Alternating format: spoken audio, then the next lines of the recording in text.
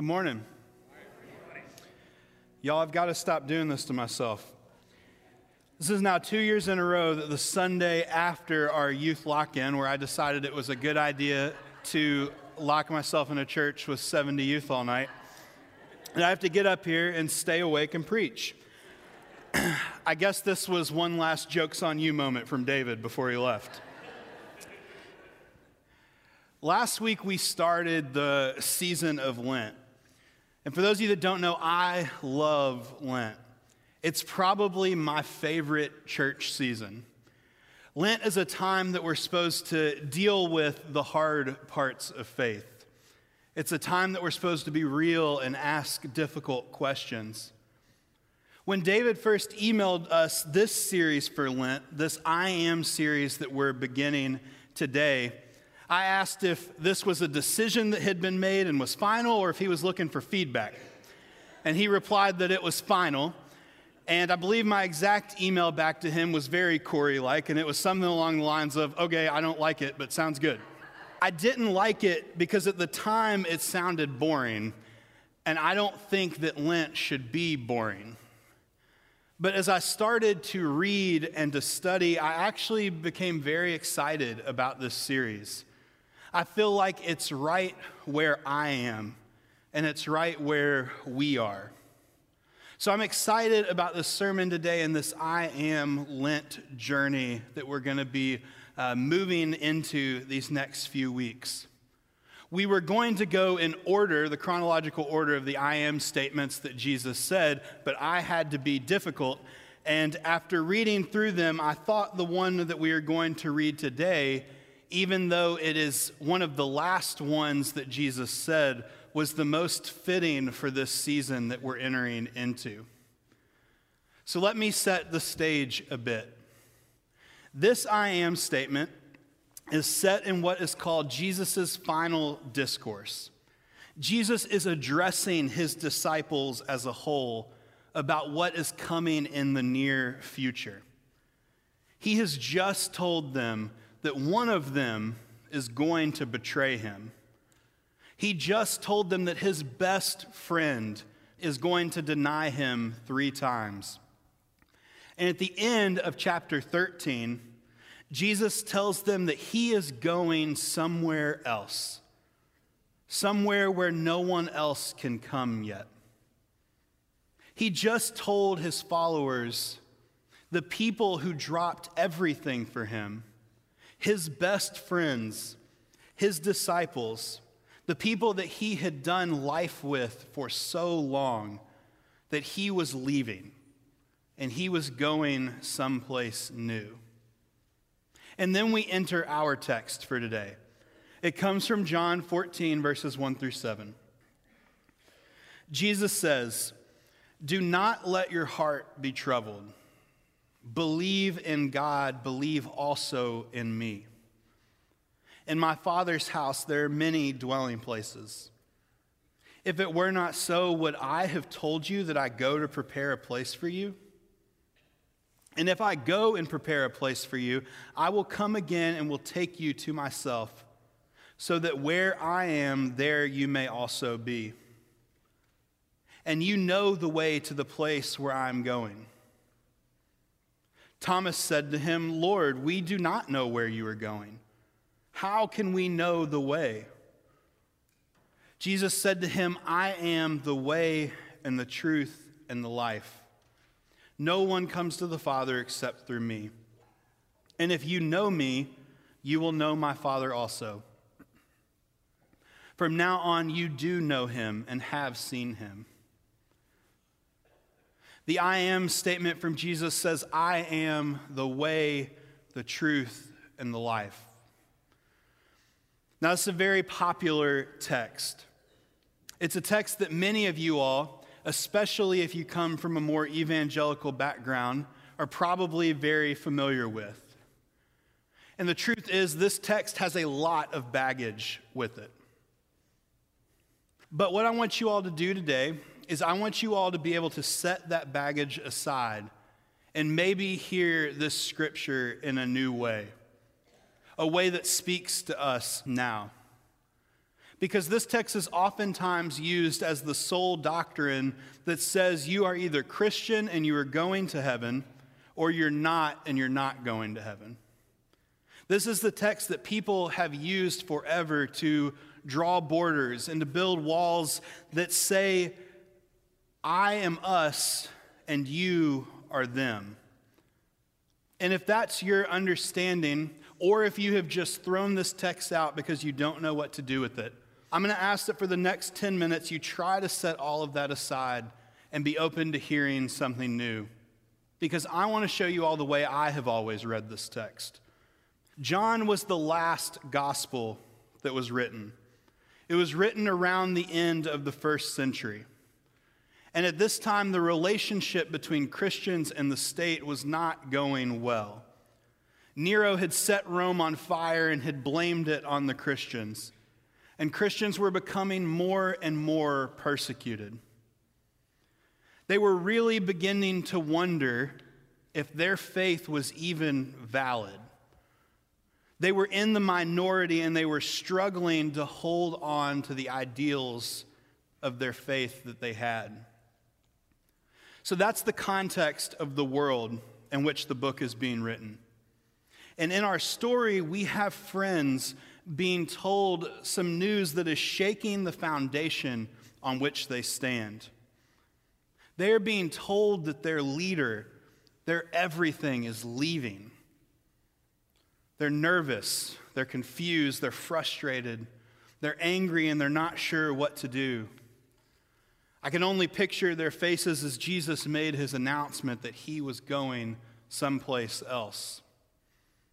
And then enters into the story Thomas, the Eeyore of the fourth gospel, the disciple that will forever have an adjective in front of his name, Doubting Thomas, the realistic one, the logical one, the practical one.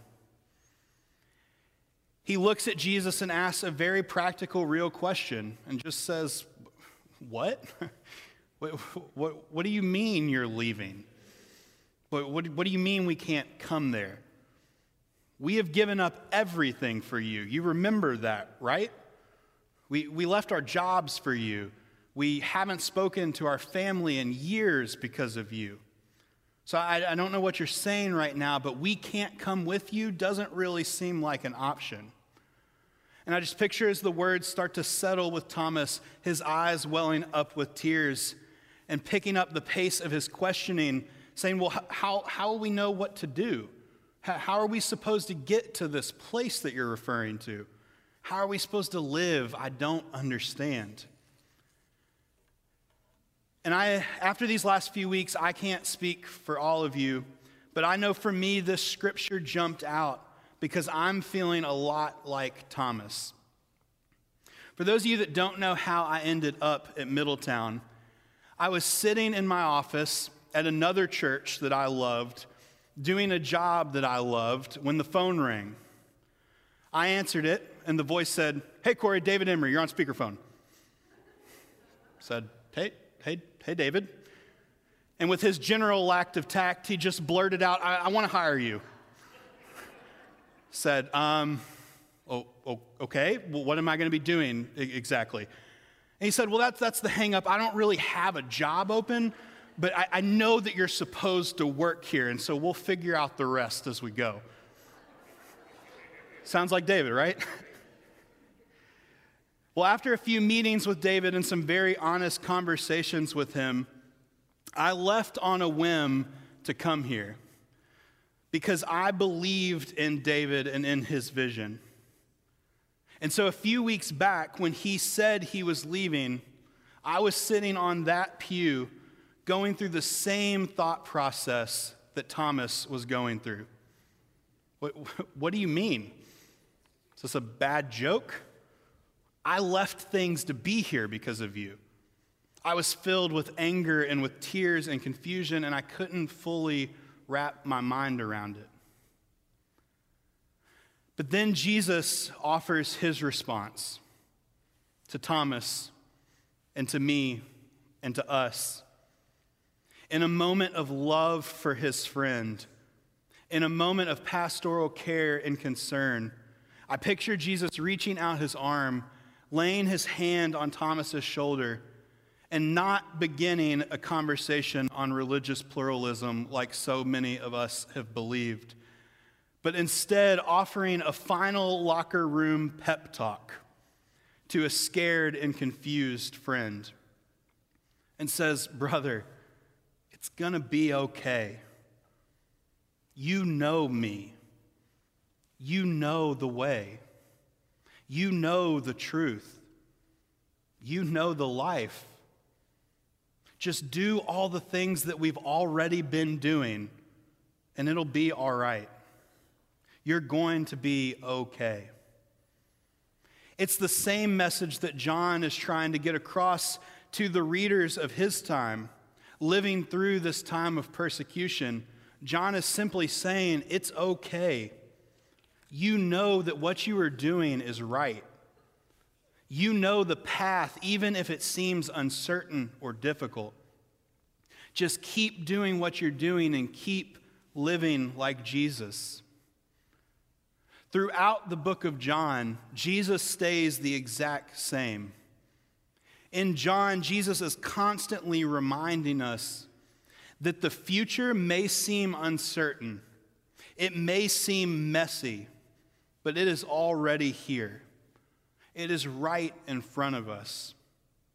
Throughout the I am statements that Jesus makes, Jesus is saying, don't worry, I'm still right here. You need water? I am living water. You need bread? I am the bread of life. You need light? I am the light of the world. You need a future? I am the way, the truth, and the life. John is over and over again in these I am statements having Jesus say, "Yoo-hoo, I'm right here." Jesus is making the future known. The constant move in John is to recognize our fears of the future and asking us to overcome them by abiding in the presence of Jesus right now. We all worry about what is to come. Maybe you worry about what is to come here in this moment of anxiety. Maybe your worry is about a relationship that seems to barely be hanging on and you don't know what your next step should be. Maybe the situation at your job has become a bit unclear lately and you're not sure what you're supposed to do going forward. Anytime the future seems in question, it can get scary. I remember the night before Luca's scheduled delivery, we went to bed knowing good and well that the next morning around 7 a.m. we were going to be parents. So we got into bed like it was any normal night, but instead of sleeping, we just laid there and stared at the ceiling. We didn't get a wink of sleep all night. Big mistake in hindsight. Because Jessica and I knew we were scared to death about what the future was getting ready to look like. When we don't know what is next, it is normal to be scared and be anxious. But I know that the Jesus that John is trying to get us to see is the same Jesus that walks up to you still today, that walks up to us still today and says, it's going to be okay. I'm right here. I'm not going anywhere. Go ahead and go into the future and know that I never change. So what do we do in the meantime? What do we do as we walk the bridge from now to what's next? What do we do when we aren't quite sure what that next move should be? C.S. Lewis wrote, "Christ draws people in to make them little Christs. And if they are not doing that, all the cathedrals, clergy, missions, sermons, even the Bible itself are simply a waste of time. God became man for no other purpose." So in the meantime, we keep doing exactly what Jesus asks us to do. We wake up every morning and we live like little versions of Jesus. In every conversation, we live like Jesus. In every interaction, we treat people like Jesus would treat them. When I get asked about my goals or my future life plans, I never really know how to answer them because all I know is that I wake up each morning trying to be a little bit more like Christ.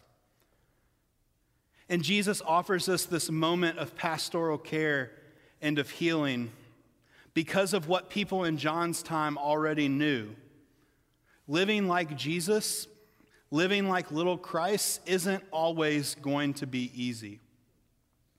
You're going to be asked to sit with people that others view as less than. You're going to be asked to care for people that you will get no personal gain from. You're going to be asked to welcome people that may cause others to look down on you.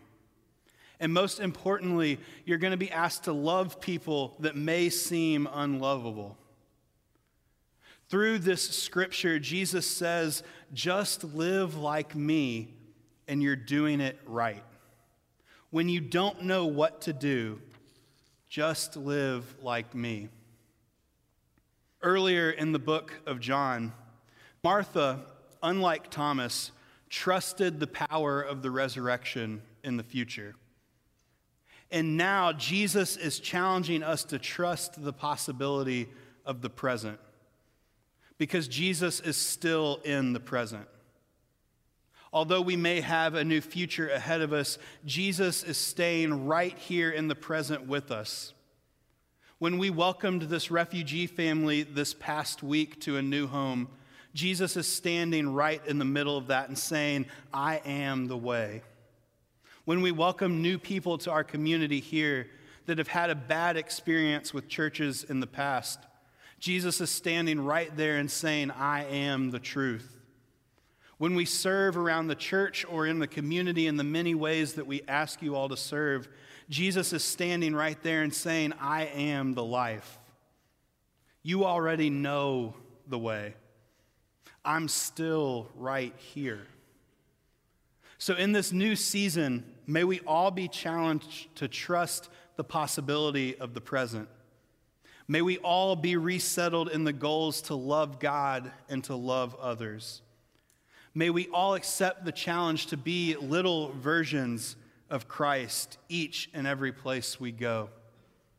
And may we find peace that Jesus still shows up, reaches out his arm, lays a hand on our shoulder and says, I am still right here.